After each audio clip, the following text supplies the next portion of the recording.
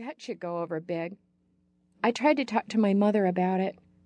She told me I would get over it. Well, why would I want to, I wondered. High school came and went overnight, it seemed.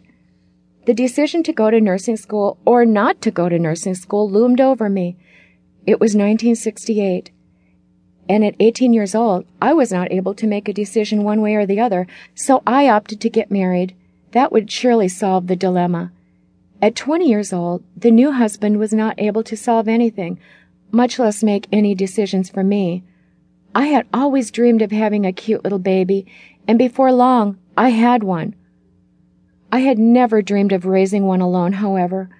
Within 1 year, that's exactly what I was doing. Thoughts of ever becoming a nurse were buried deep in diapers, but the dream was only on hold, at least for the next decade or so. Even though it seemed like an impossible dream, I held on to the hope of one day becoming a nurse. Imagine it, become it, they say. Or better, what you think about, you bring about. When you are able to do this, the dream is more real. Yes, I truly saw myself as a nurse. I honestly had to say, yes, there I am, Florence Nightingale. Another blow that hit me pretty hard was when I mentioned to my second husband, 20 years after high school and 2 more children later, that I was considering going to college to become a nurse. His response was something like, "You're dreaming, sister." I made up my mind right then and there to be a nurse. I would show him. At the ripe old age of 30, the dream began to become a reality. Attending college with 18-year-olds was a feat in itself. My dreams sometimes felt like a living nightmare. One thing I do know is that it was a definite challenge, one that I'm not sure I could ever go through again.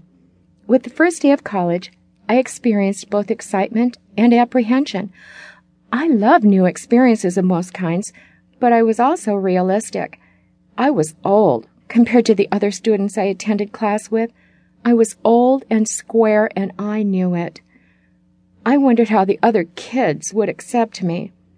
I had to talk to myself and say, "Now, Janet, you are the mature one here.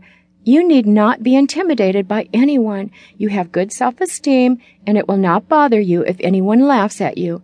It will not bother you if they talk behind your back and make horrible, loathsome jokes about you." What was I thinking?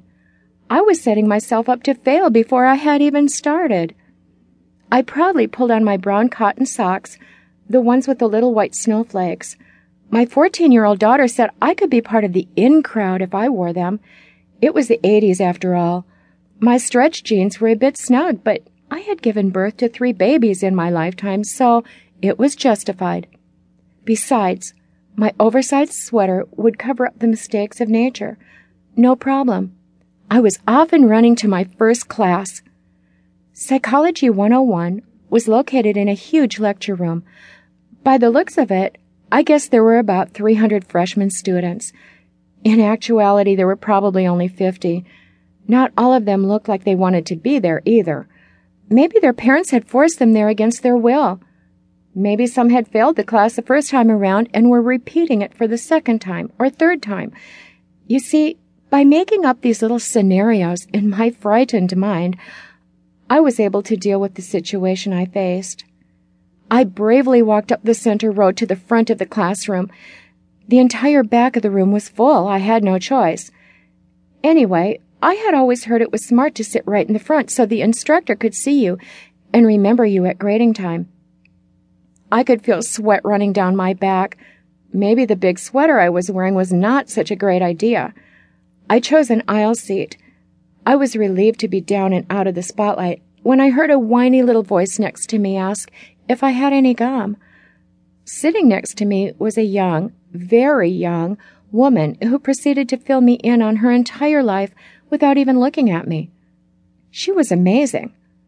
I was sure she had done this before. She was so good at it.